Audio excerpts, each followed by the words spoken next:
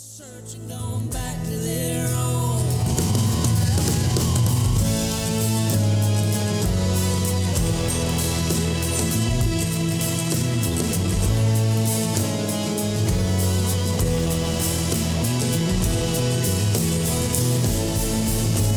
Ships in the harbor, birds on the bluff. Don't move an inch when their anchor goes up. And the difference with me is I'm falling in love. Stockholm, let me go.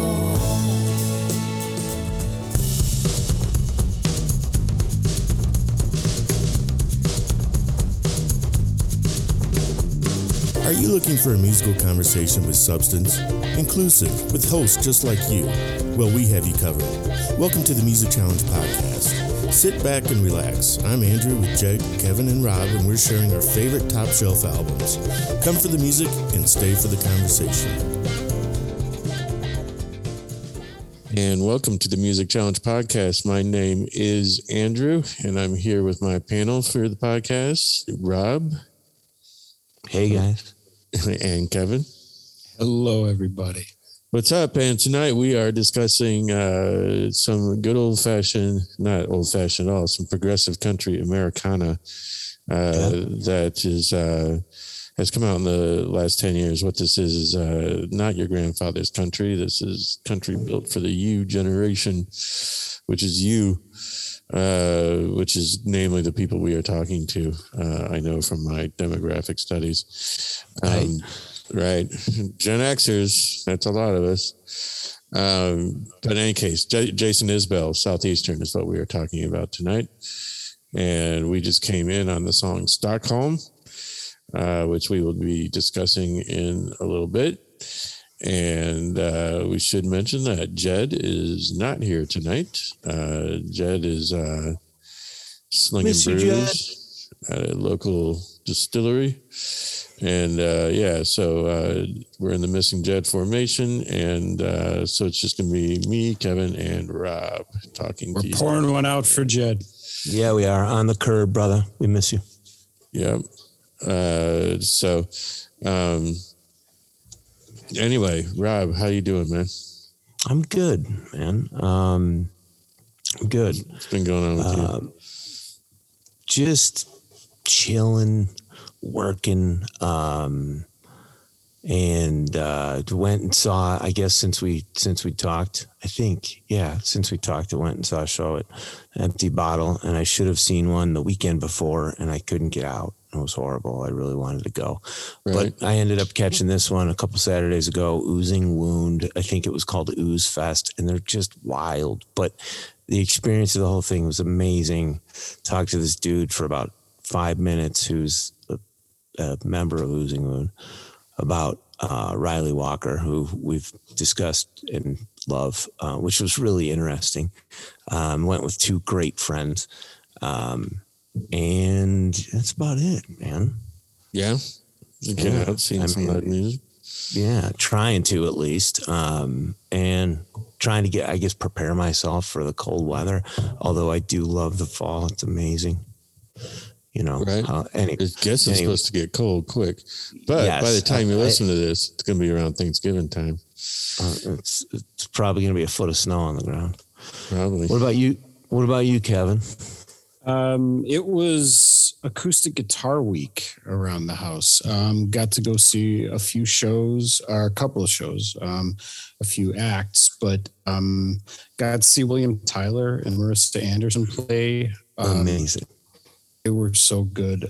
Acoustic, electric, alternating, and that was really good. And Doug McCombs from Tortoise opened. He did a solo set that was kind of out there and cool and weird, in that Doug McCombs Tortoise kind of way. So that was fun. And then Sunday night, I went to Space and had the front table, which was awesome. And who did you see?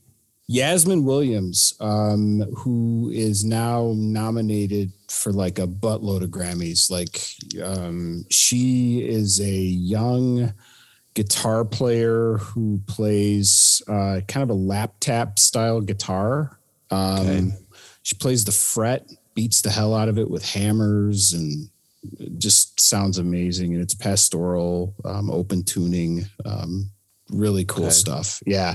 And then Eli Winter opened, who is a Chicago-based acoustic guitar player who has played just like a protege of Riley's, who's been around for a while, and he just released an album, and that was a really great opening act. So yeah, a lot of guitar stuff that kind of dovetails into today's album, actually, right?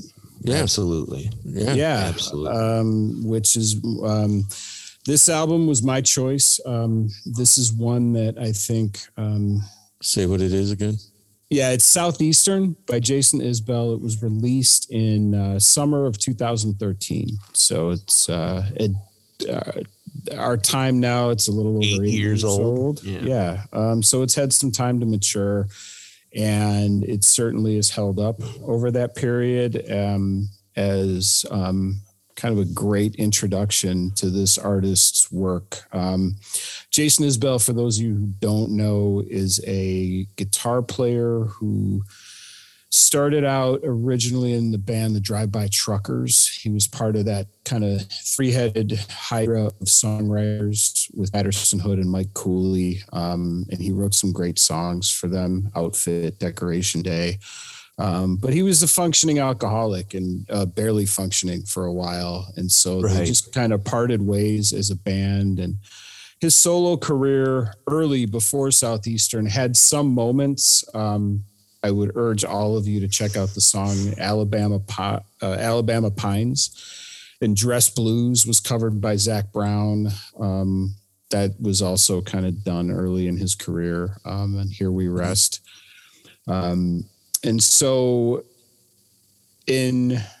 by the time this album came out, he had already kind of cleaned himself up. So basically, this was a guy that would drink to the point of saying, I need to quit. And his girlfriend at the time, who was a violin player and ultimately became his wife, Amanda Shires, said, all right. And so she called up some of his friends. And one of them was Ryan Adams, of all people. Ironic. Yeah.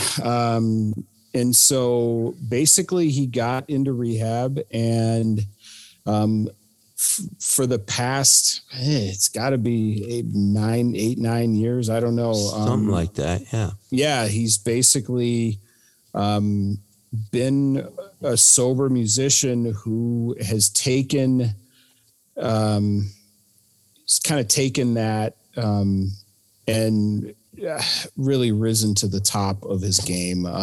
I think even at this point in time in 2013, he had shown that really nobody was doing it better than him. And it obviously, it held him back, at least I feel. And you know how I feel about all this stuff, but I think maybe he realized that too. And it held him back in his creativity and songwriting, because this is amazing. And it's like 3 or 4 into his solo career. Right. Like, so this album, upon the first strums, right? Like upon the first strums, when you hit play, comes the song Cover Me Up, which is an incredibly vulnerable song.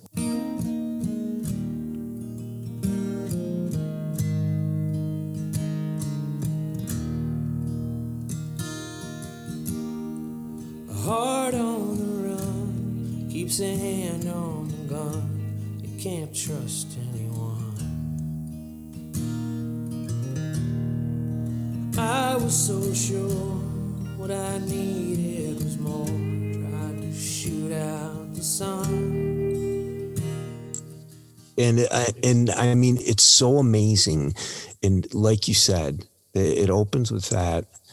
And I'm all about like music that makes me feel an emotion, whatever it may be, But that's a mark for me of good songwriting, when it makes me feel something, right?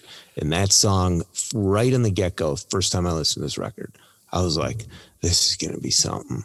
I mean, it's got some fucking power in its feeling, if you know what I mean. Yeah, exactly. Yeah, the first minute of the song is jarring in its vulnerability and simplicity.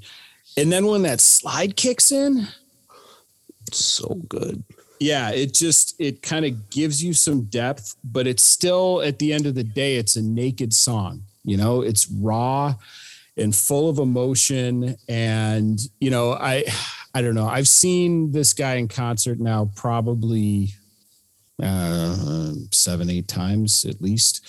And every time that line comes in, I sobered up, I swore off that stuff forever this time. It's a cool fucking thing when he says that, isn't it? Well, the people, it's always so funny to me because the people cheering that line the loudest are always holding full tankards of beer. Oh, yeah, absolutely. And it's, God bless them. I mean, like I said, this album, just the album opener, I don't know, the song, it really hits you and kind of lets you know where he's at this point in time. Oh, totally. And it's a little bit foreshadowing of what, and all of them aren't like, depressing, but, minor chord or whatever tunes, but there's a few of them. And this one is, I don't know, like Kevin, it's like almost gut wrenching, right? It's in Kevin talked about that line being sung live, and I've seen him twice. And the first time I heard him sing that tune, I was like 4 feet from the bar, right? Number one, I had 2 beers in my hand, and I had no idea that was going to go down. And I was like, man, that was fucking cool. And that was just a solo acoustic show with him. That was at Thalia Hall. I'm positive you were there. No, I missed that one. It was like a benefit or something like that. Yeah. Yeah. I think it was. Yeah. But yeah, I mean, it's, I don't know. It's a great way to start an album, and it's definitely, it kind of lets you know he means business. It is. Oh, yeah. He definitely lays down the line vocally, and it's good to hear that right away. I mean, it's definitely right away, not a lightweight songwriting album. Right. I mean, you're right. It means business. Indeed. Go ahead. No, it's okay, Rob. Oh, I'm sorry. I thought I was going to cut you off there. Sorry, Kev. So where are we going next, Kev? Are we going to? Well, I mean, yeah, the next song, it kind of it takes kind of a sharp right turn, in tone, right? And so totally. Right after you've got this kind of raw, emotive, naked thing, he reminds you, hey, man, I still play electric guitar from the South. And so, right? Like, so basically this song, it's got that great duet with Amanda.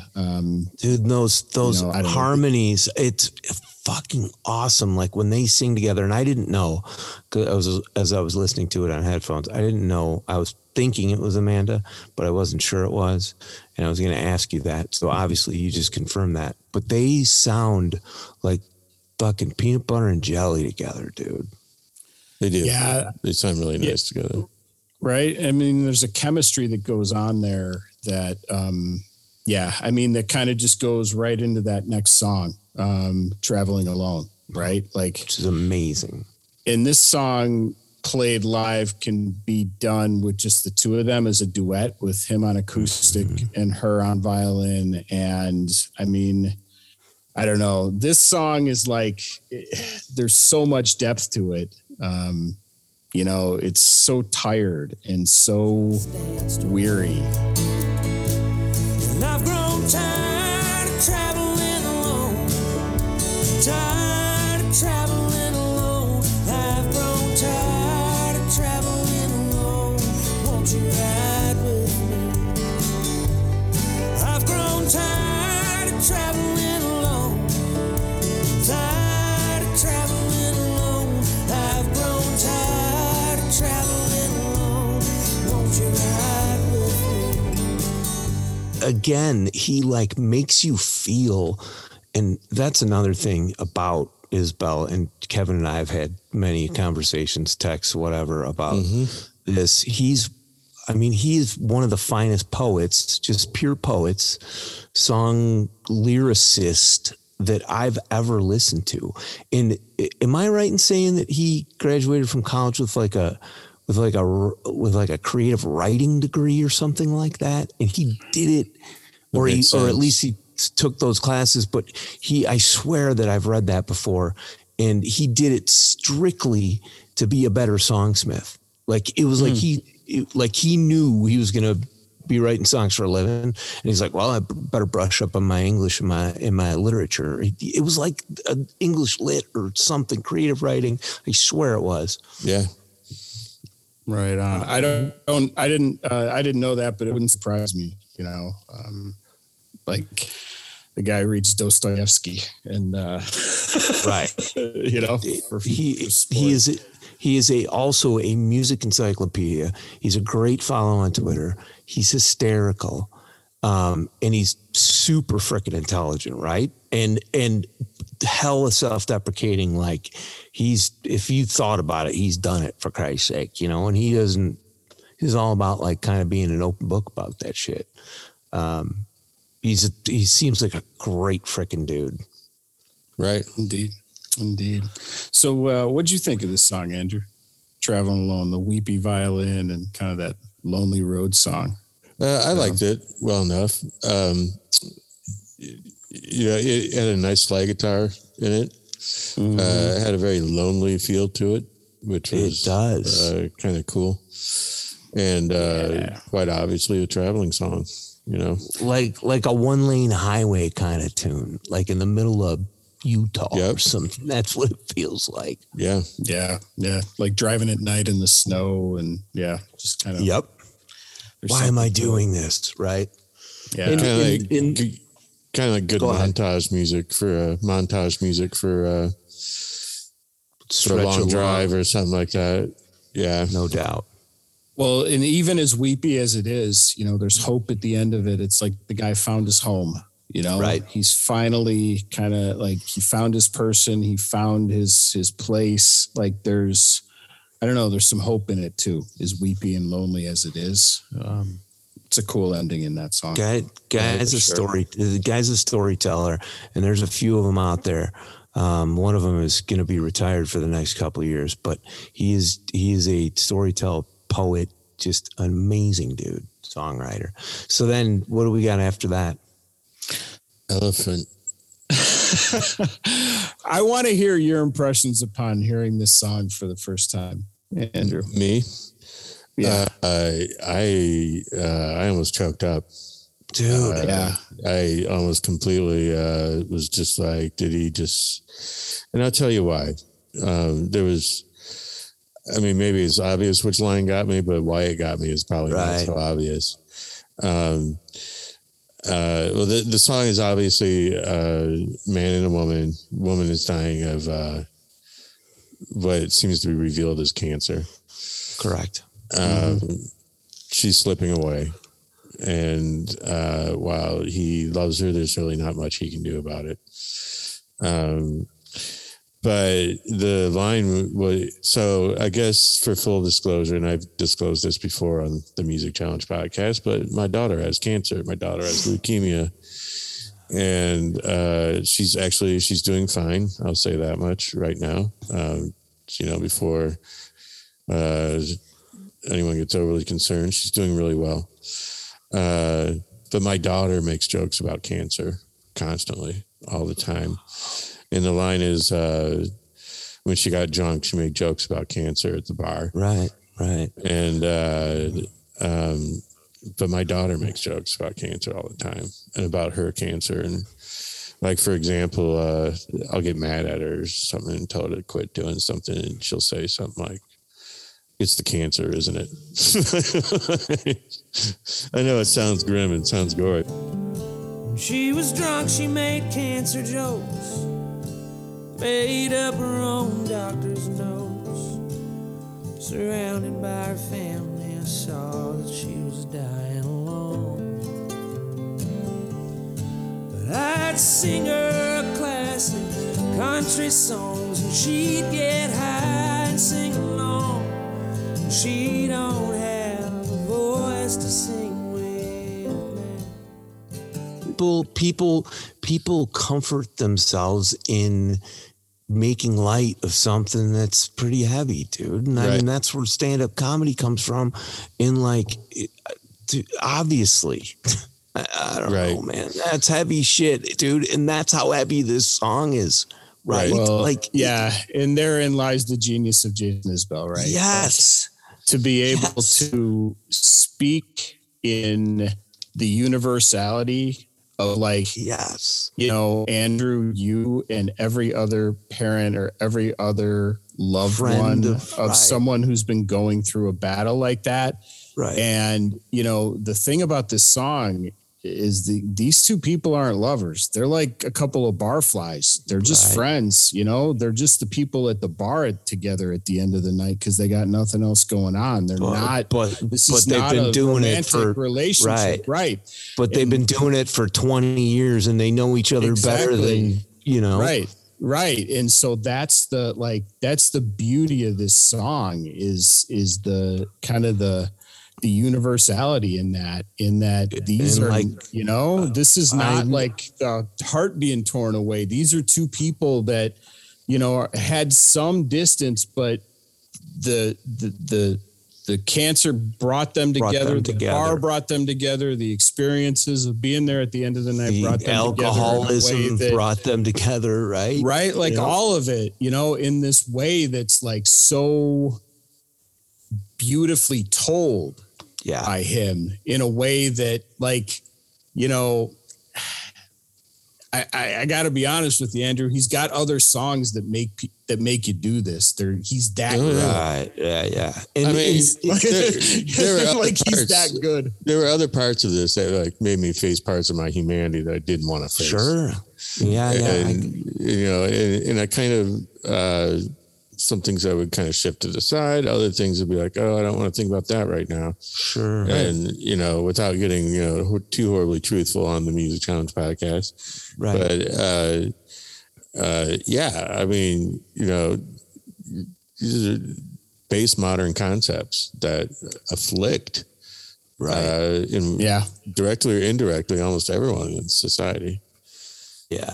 And so I had to say something about this because this is the very song in Cover Me Up.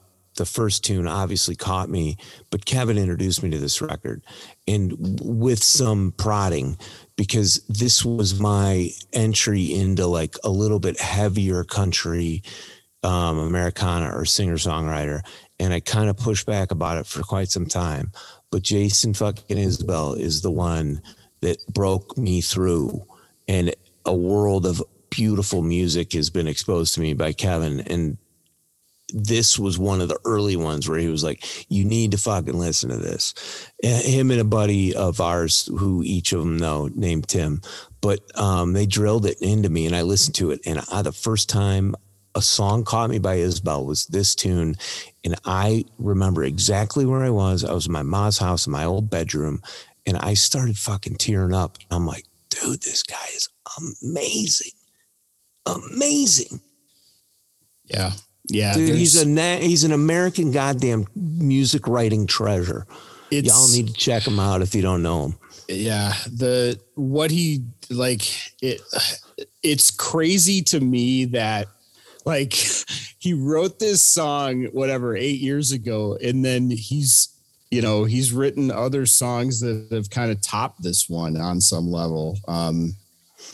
For me anyway, you know, and everybody's got their own connection to these songs, but you know, like, yeah, I've cried in like listening to this song before, you know, and others by him, just because he kind of forces you to go to places to self-examine or whatever. Yeah, I mean, just to like kind of, you know, those places exist in all of us. And absolutely. A lot of us do a lot to pretend they don't exist or to kind of push them away. And music like this challenges you in the sense that it might force you to deal with some of those feelings or at least those thoughts. And I think that, you know, to me, it's therapeutic. And that's like part of what comforted me with music early on is that like that kind of raw feeling.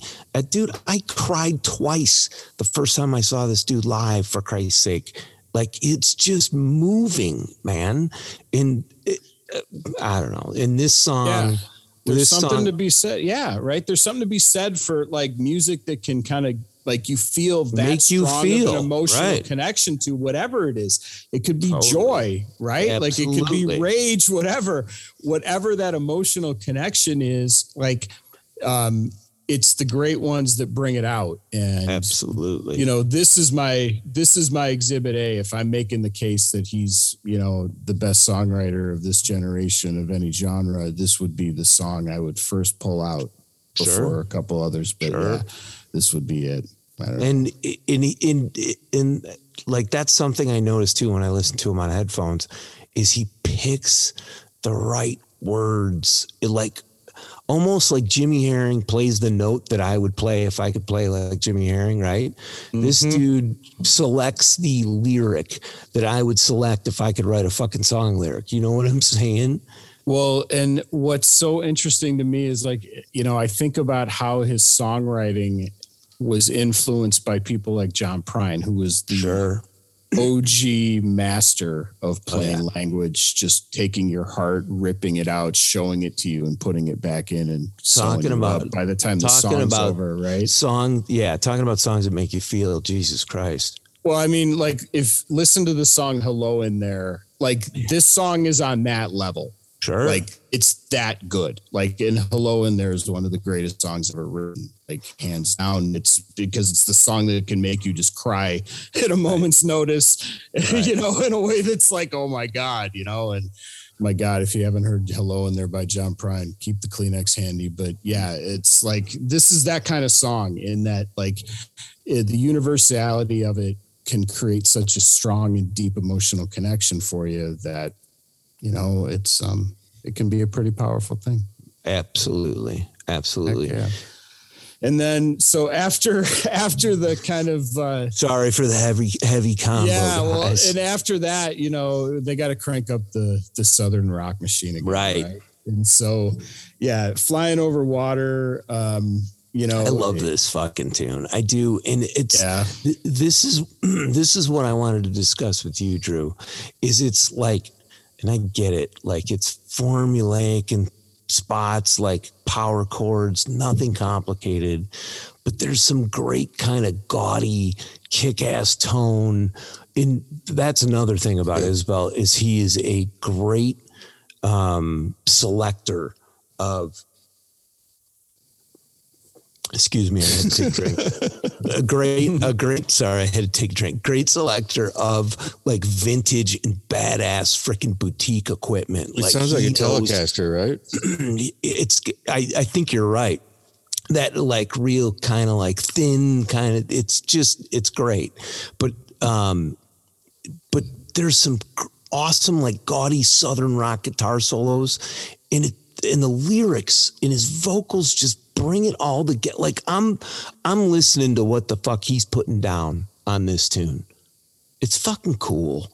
Yeah. I mean, this one brings down the house live. It's, you know, it's kind of that, like, anthem power chord, like you said. It's that, right. Like, you know, it's simple, but it's fucking cool, and a great guitar tone. And, like, Jason Isbell knows that. He can play stuff way more complicated than this, but it goes well together. And then some of those guitar solos have to be him, right? Because he's a hell of a good guitarist. On this album, yes. And then the live stuff, you know, his guitar player, Sadler Vaden, gets a lot of the stunt guitar stuff. But yeah, I mean, this is a fun one live, you know.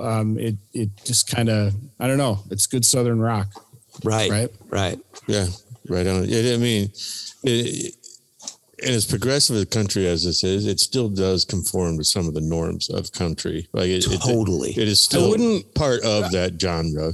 I'm going to push back on country. I think this, what you call this, is the intersection of rock, folk, and country, and then that would be Americana. Like, I don't think this is like it incorporates all of those elements of all three of those genres, I think. Sure. Because And I guess my point was on this last song, it definitely inhabits some of the norms of country. I mean, there's other things involved going on, but like the kind of played out shredding chords or where he's playing the individual notes of the chords, that's pretty country as opposed to doing a heavy strum of the entire chord or something like that. So I don't know. I was just, going to point out that, it does still uphold some of the traditional standards.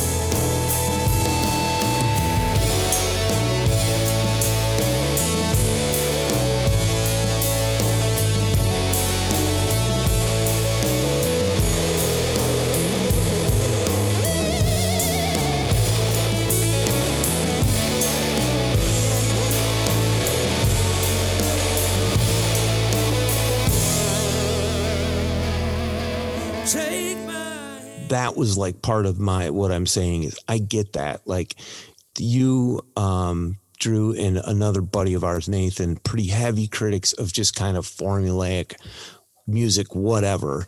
And I get it. Like, and we all love the same music. And then we differ in some areas, but there's a lot of fucking overlap. But when I hear a song like this, that like, it just catches me, that's like that, 3 freaking chords in the truth or whatever you said, Drew. I think of like you and Nathan and Steve, to be honest, like, how it's like, it's just like a formulaic song, but this, I don't know, this one just touches me. Yeah. I mean, it's a formula that I'm not really familiar with. So it's new to me. I mean, for those who do or don't know, I mean, this isn't really my wheelhouse. Right. That's what I was trying to get at. Right. I mean, each and every single one of us has our, genres where we're extremely strong and genres where it just wasn't part of your formative upbringing. And that's, part of the journey that the four of us are on as we do all these albums for you guys. That's the thing that's beautiful about our relationship and like with our friends, and obviously it goes way beyond the four of us, is that like there's some spots where we don't overlap, but one guy that doesn't overlap with another guy will, listen to each other's music. It's not like these are now blind spots, and there, of course we have blind spots, but it's not like we don't try or listen, or sometimes they're like, damn, dude, I didn't even notice that until you pointed it out. And it's just it's a insanely awesome symbiotic relationship, I guess you could say, right? Yeah. I mean, we feed off each other, and and it's the way it goes. I mean, I guess, and there's crews all over the country that are saying the same thing about their group of friends right now. Totally. Just like, everyone brings their own whatever to the table. And but the overlap that we all have is what we accentuate. And when we do that, it's like freaking 20 of us at a show. Yeah. Loving life. Staying around a charcoal grill on fire, in the driveway. Exactly. Like what's the Hank Hill show? King of the Hill. Standing outside. King of the Hill, yeah. King of the Hill. Standing outside. Now Bobby. now Bobby. No, so let me go ahead. Go with the next song. All right. Well, let me just get this last song on the A side out of the way, because this one, I don't know. Different Days is the last song on the first side of this, for doing it vinyl wise. I'm curious do you have any impressions of this song one way or the other, Drew? No, I don't at the moment. Okay. You don't have to. It's okay. Tell me what's your take on this one, Rob? It's just this is like the just acoustic in Isbell that I dig, right? And I dig other stuff too, but like, I just feel like almost like on the first tune, you said it was like, he can't hide behind this. You know, there's nothing to hide behind. And like another show that I saw, so maybe I've seen Isbell 3 times, but I saw that Tivoli Theater show, which again was an acoustic show. And he just is captivating when he's up there by himself singing. And this is one of the things I love about Isbell is this type of tune. Yeah, this one, I mean, to me, it's got some mystery, right? Like you kind of wonder where this narrator's coming from, what the perspective is, and kind of what's leading him to sing about these things in that way. And I don't know, this one always kind of it's one of the more curious ones on this album to me, but you know, not to mention he uses benzodiazepines in the fucking song. Number one, how do you get try and rhyme that with something? Exactly. That's what I'm saying.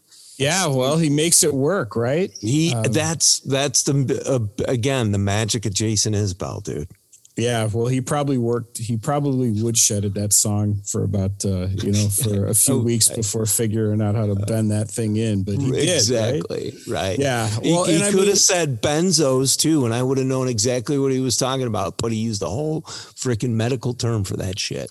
I think he's the kind of songwriter now that you can be assured that everything he's doing is completely intentional and nothing calculated. Nothing slipshod. But yeah, this is a cool way to end the first half. And I think, like a lot of these songs that kind of have this like raw, grim undertone, it ends up hopeful, like there's absolutely kind of like this song to me.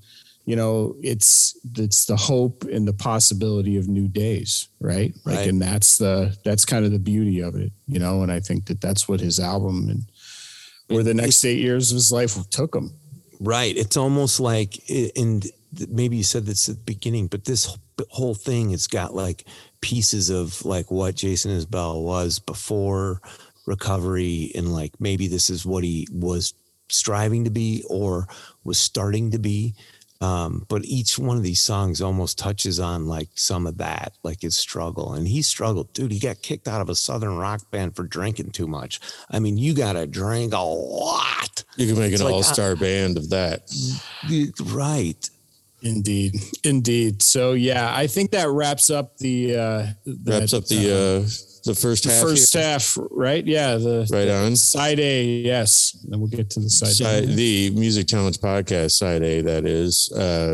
We'll come back at you with after the break. We'll break down the rest of this album. Hey, let's go out on different days. Some of those little guitar licks from different days. Sure. We'll go out on different days and just talk to you in a few minutes. Bye. See you guys. Smoke them if you got them. Peace.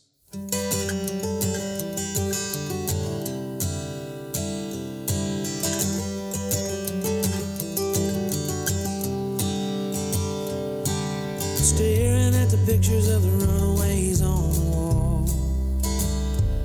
Seems like these days you couldn't run away at all.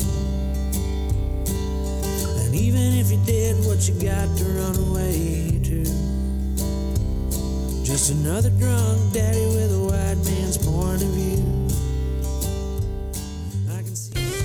This is Andrew, one of the hosts from the Music Challenge podcast, and I want to tell you how you can help us bring you more awesome music commentary episodes. You can subscribe in the listening app of your choice, or you can share this episode with someone you think might dig it. Please leave a rating and review for us on the listening app of your choice, or you can get in touch with us at musicchallengepod@gmail.com. Check us out on Facebook. Just search Music Challenge Pod and like us to follow us. We hope you enjoy the Music Challenge podcast, and thanks for listening.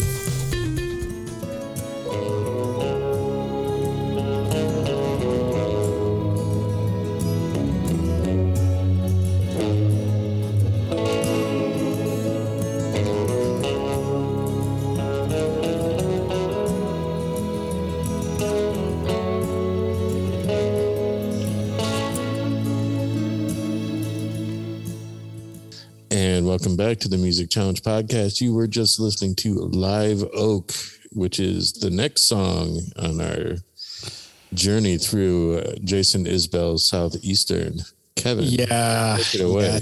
Yeah, this song, I mean, the opening line, oh my God, there's a man who walks beside me he is who I used to be. I wonder if she sees him and confuses him with me. I mean, it's just like, it's devastating, and like, it's kind of self-doubt. And this is an interesting song. I don't know. This is another one of those songs where like, you can see his songwriting start to inhabit these characters who have complex feelings that are somehow universal. Like a short story or something. Right. Kind of Dylan-esque in that way, where there's universal truths embedded in some of these things. Reminds me of like a passed down lyrical tradition of narratives. Right. Reminds me of Garcia in the way that he used to communicate these old narratives, through like folklore or whatever, or like old stories. Yes, absolutely. Big time. Yeah. It's the folk part of that kind of triangle I was pushing earlier. Completely. I think, right? Like he figured out a way to kind of roll some of those things into these stories, and the palettes that he uses are just varied. And that's what's so cool about this one is like, this kind of like Civil War era guy comes to town, and then does the woman love him or the man he used to be? And that's kind of kind of the source of his pain and angst. And it's just an incredible, it's incredible perspective to have as a songwriter. I don't know. And the whole storytelling thing is a craft in its own. And man, I should have looked it up during break, but I swear that he went to college and studied creative writing or like English literature or something, or he graduated with that. But you can hear it like in his story crafting, songwriting, poetry. Yeah, he reads. In the like, you think about the people that did that, like James Taylor and somebody I'm not a huge fan of, but he was a storyteller too in his songs of Springsteen, like Jerry Garcia for sure. Like you think about like Jack Straw or something like that. Like that's what he's doing here. And kind of carrying on that American tradition, right? Well, pure Americana, dude. Like absolutely pure Americana. Well, and then when those sweeping strings come in, I mean, it kind of gives that guitar solo that extra foreboding feeling, and it's a really cool. I don't know. Cool. It's calm and gentle, but like you can tell it's heavy, and so it's really cool. I don't know. So the next song is Songs That She Sang in the Shower. Yeah, this has another one of these lines that's like a dagger. Another story, right? From that perspective that's sort of autobiographical, maybe not. Right. About this relationship disintegrating. Know some truths though. Right? Yeah. But the line, there's two types of men in this world and you're neither of them. Right, dude. It's freaking great. And then he says, I had an eighth of a second. What does he say? I had an eighth of a second. To wonder if he got the joke. Yes, dude. Like that shit. When he says that, there are two types of men in this world and you're neither of them. And then tying that back into like, I had an eighth of a second. It's fucking great. So basically he said it and got dotted in the eye, right? Right. And then, kind of talks about the car ride home where like, it's, I don't know, it's achingly painful about the disintegration of a relationship and done with such powerful language. In a room by myself, looks like I'm here with a guy that I judge worse than anyone else. So I pace and I pray and I repeat the mantras that might keep me clean for the day. And then kind of using some of those songs as an allegory in the chorus is, I don't know. Right. Which brings us to kind of the next song, which, we were talking about substance abuse in the previous song. Right. I agree with your assessment, Kevin, that the song felt like a 12-step meeting to me. Yeah. Where there were several lines of wisdom in that would carry over to that. Big time. And I mean, the busted boats, that analogy, right? Like, God bless the busted boats that bring us back. Thank God they're boats, even if they're busted. Right. It's these little nuggets of universal truth that, I don't know, they've been a source of solace to me over the years, that I just kind of carry these songs with me, and they help me cope.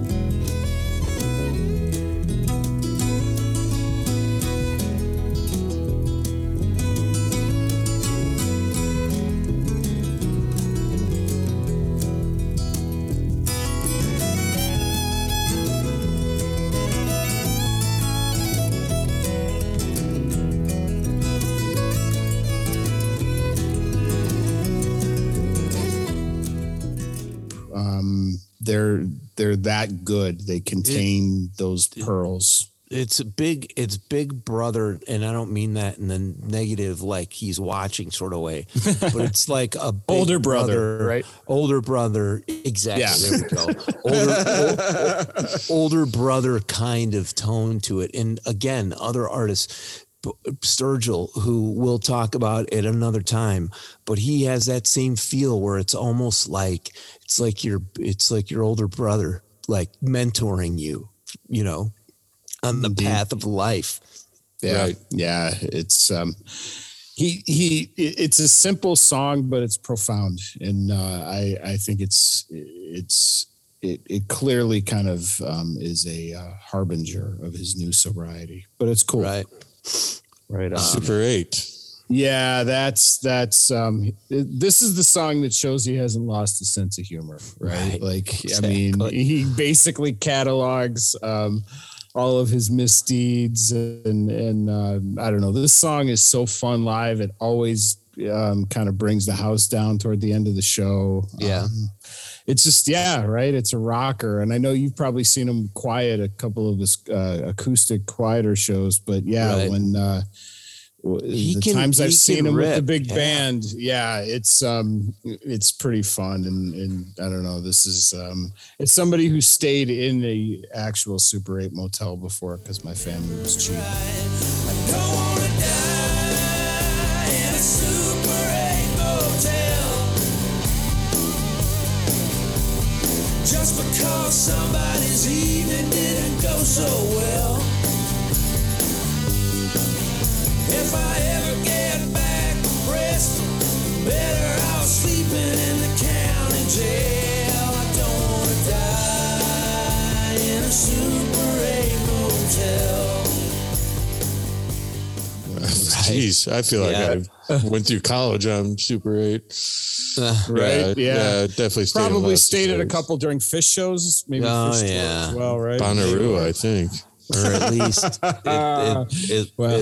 at least slept in the back seat of a car in the parking lot of a Super 8 motel, something like that. Then you probably did at least half of the shit that he did. Right, absolutely, dude. I have. So Yvette is kind of a counter to Super 8. Can you explain that a little bit, Kevin? Yeah, so basically, there was a song called Daisy May on Here We Rest that dealt with sexual abuse. And so this song deals with sexual abuse from a perspective of a high school classmate who notices it and brings a gun to the house to take care of the problem once and for all. So it's really heavy subject matter. And you don't know whether or not the kid pulls the trigger at the end of the day. You're kind of left up to your own devices to make that decision. It's kind of an incredibly compelling song. Right. and it's got a really cool slide solo. Just that kind of, brings it home. But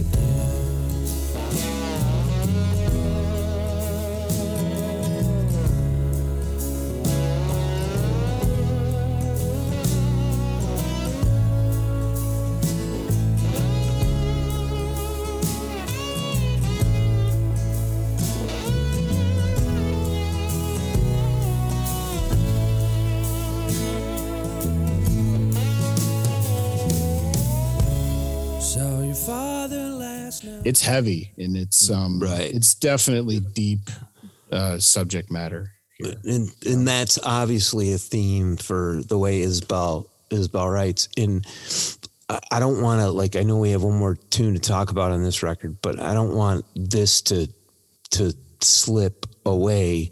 Is Something More Than Free, which is the next record, am I right, chronologically, after this one, continues this unbelievable storytelling. So that's another great listen after you listen to Southeastern. I suggest, if you don't know Isbell, I would do it in that order, just because I did it in that order and I fucking love them. But anyways, listen to this, Southeastern, and then listen to Something More Than Free. And you'll also be equally as blown away. It's a pair of unbelievable records. Well, and I think one of the hallmarks of a great record is that you get a payoff at the end of it. And the last song in this album is perhaps my favorite of all of his songs, and certainly a song that is an incredibly powerful song, to the point where this is another one that I've just teared up hearing it, and I still do. And that's Relatively Easy. It's just chock full of great lyrics. I don't know. It almost sounded like you were finishing your sentence with Relatively Easy, but the track is called Relatively Easy. That's awesome. So before I go off too much on this, Andrew, I'm curious to hear what your take is as somebody who might have heard this song for the first time. It reminds me a lot of the first track. As well, though, it does contain some nifty guitar work at the end of it. That slide guitar stuff is not easy, even though it looks a little easy. But I mean, it's really easy to make a noise doing anything, but it's hard to make a noise while doing something. And it definitely sounds cool. See, one thing is, I'm not a lyric guy. I mean, it just go over my head. I'm too ADD or something like that, so like some of that wisdom at moments, I should say, it blows right by you, is what you're saying. Like, you just don't, it doesn't compute almost. No, the third listening, I'll get more of it. The fourth listening, I'll get more of it. Sure. The fifth listening, I'll get more of it, but it certainly doesn't happen in one sweep, Right. So, I'm a little handicapped in the Isbell category in that way, since, such a huge part of his arsenal is his, songwriting. It's just right. And that's something obviously that takes, listens as well too, because you're catching stuff, 40 listens in, like, oh, I didn't notice he said that, or, and that's, again, the earmark of something. Sturgill stuff does that to me. I can listen to his stuff over and over again. I can listen to Better Modern Sounds over and fucking over again and never get tired of it. And you're always noticing something cool, like, because it's all so subtle and calculated and beautifully written. And I mean, Isbell is just, he blows me away. Well, and before, I have to mention the verse in this song that gets me every goddamn time, and you got to play it, Andrew. I lost a good friend Christmas time when folks go off the deep end. His woman took the kids and he took Klonopin, enough to kill a man of twice his size. Not for me to understand. Remember him when he was still a proud man. Yeah. And so upon hearing that, I pretty much tear up every time in concert, you know. And what's that verse? Do you have it handy that you could say it? Well, we're going to cut this out now, but I thought Andrew was going to play it because I got it. I got it. I got where it's at. Right on. But yeah, basically, you know, I mean, I got to see him do these songs when this was his latest album. I saw 2 live shows in 2014. And when he played this, it brought a tear to my eye both times. Where did you see him play on that tour? Like what venues first time, it was funny because he was nowhere near Chicago and I loved it so much. I conned Jen into taking a couple of road trips. And so the first one I took was in, I think February of 2014, we did a weekend in Madison, Wisconsin. That's a great place to see a show. It was that old porno theater, like String Cheese used to play at. Yeah, I forgot the name of the place. I saw a team. Was it Madison, Wisconsin? Yeah. I thought it was called the Madison Theater. My fault. It might have been. It might have been. That's where I saw Tame Impala with our friends Nate and Ann. So the balcony wasn't even full, and we just had the front row of the balcony all night, and the floor was kind of sparse, and so we were basically kind of, you know, like this was when Jason and Amanda were literally at the merch tent, at the merch table. They were still that kind of, you know, not big yet. But what happened was the day after we got home, there was an incident that show that went viral, which was kind of cool, where he broke up a fight on the floor and like guys to like cut it out. So it was cool. And then I saw him at the Ryman after that. Jesus I had like 6th row at the Ryman and saw him before like it was his first residency. And so my God. Bought a pair of tickets, sold the first night, and went to the second night. First night paid for both nights, but we hung out. First night we hung out in a bar and watched a concert. Start to finish or something that night that you sold? He did. He played this entire album, and on some level, that's a bummer that I missed it. But the next night, I got like a deep cut show, and he released it on Bandcamp, and it's amazing. And I'd much rather listen to that than a live version of Southeastern. For sure, it's cool. Right. But yeah, I mean, I've seen him pretty much. I think this was the first tour I haven't seen him since Southeastern. I've just because of it was like a Sunday night or something. But yeah. All right. You guys got any parting thoughts? Kevin, go ahead. And I'll say a little something. Rob was right. Like if these songs do anything for you, if you're a John Prine fan, if you know you like this kind of songwriting, you have to listen to Something More Than Free. Just follow his catalog all the way through, and you won't be disappointed. He just recently released an album full of covers from Georgia artists as well. Yes, and it's so worth a listen. Worth a listen. Yeah, I mean, he does Driver 8. One of my favorite REM tunes. I was blown the fuck away when Kevin sent that to me. I was like, Jesus Christ. You got anything to say, Rob? Yeah, I was actually going to mention that record. I didn't know the name of it, but I was hoping to mention that. And guys, again, this was my portal or one of my portals into some heavier country sounding or country twanging kind of singer-songwriter music, Americana. And it's opened my eyes to a lot of beautiful, beautiful music. And this being one of the catalysts. Right on. Well, hey, it's been an amazing dip into Americana tonight, as Kevin would say, the intersection of folk, rock, and country. Right. And so if you're new to it and you liked it, probably get some more of it here and there. But you know, take a look at acts like Sturgill Simpson. I don't know why I'm stammering on that. You know, and just check it out. So for this episode of the Music Challenge podcast, we thank you for tuning in, and for Rob, Kevin, and I was about to say Jed.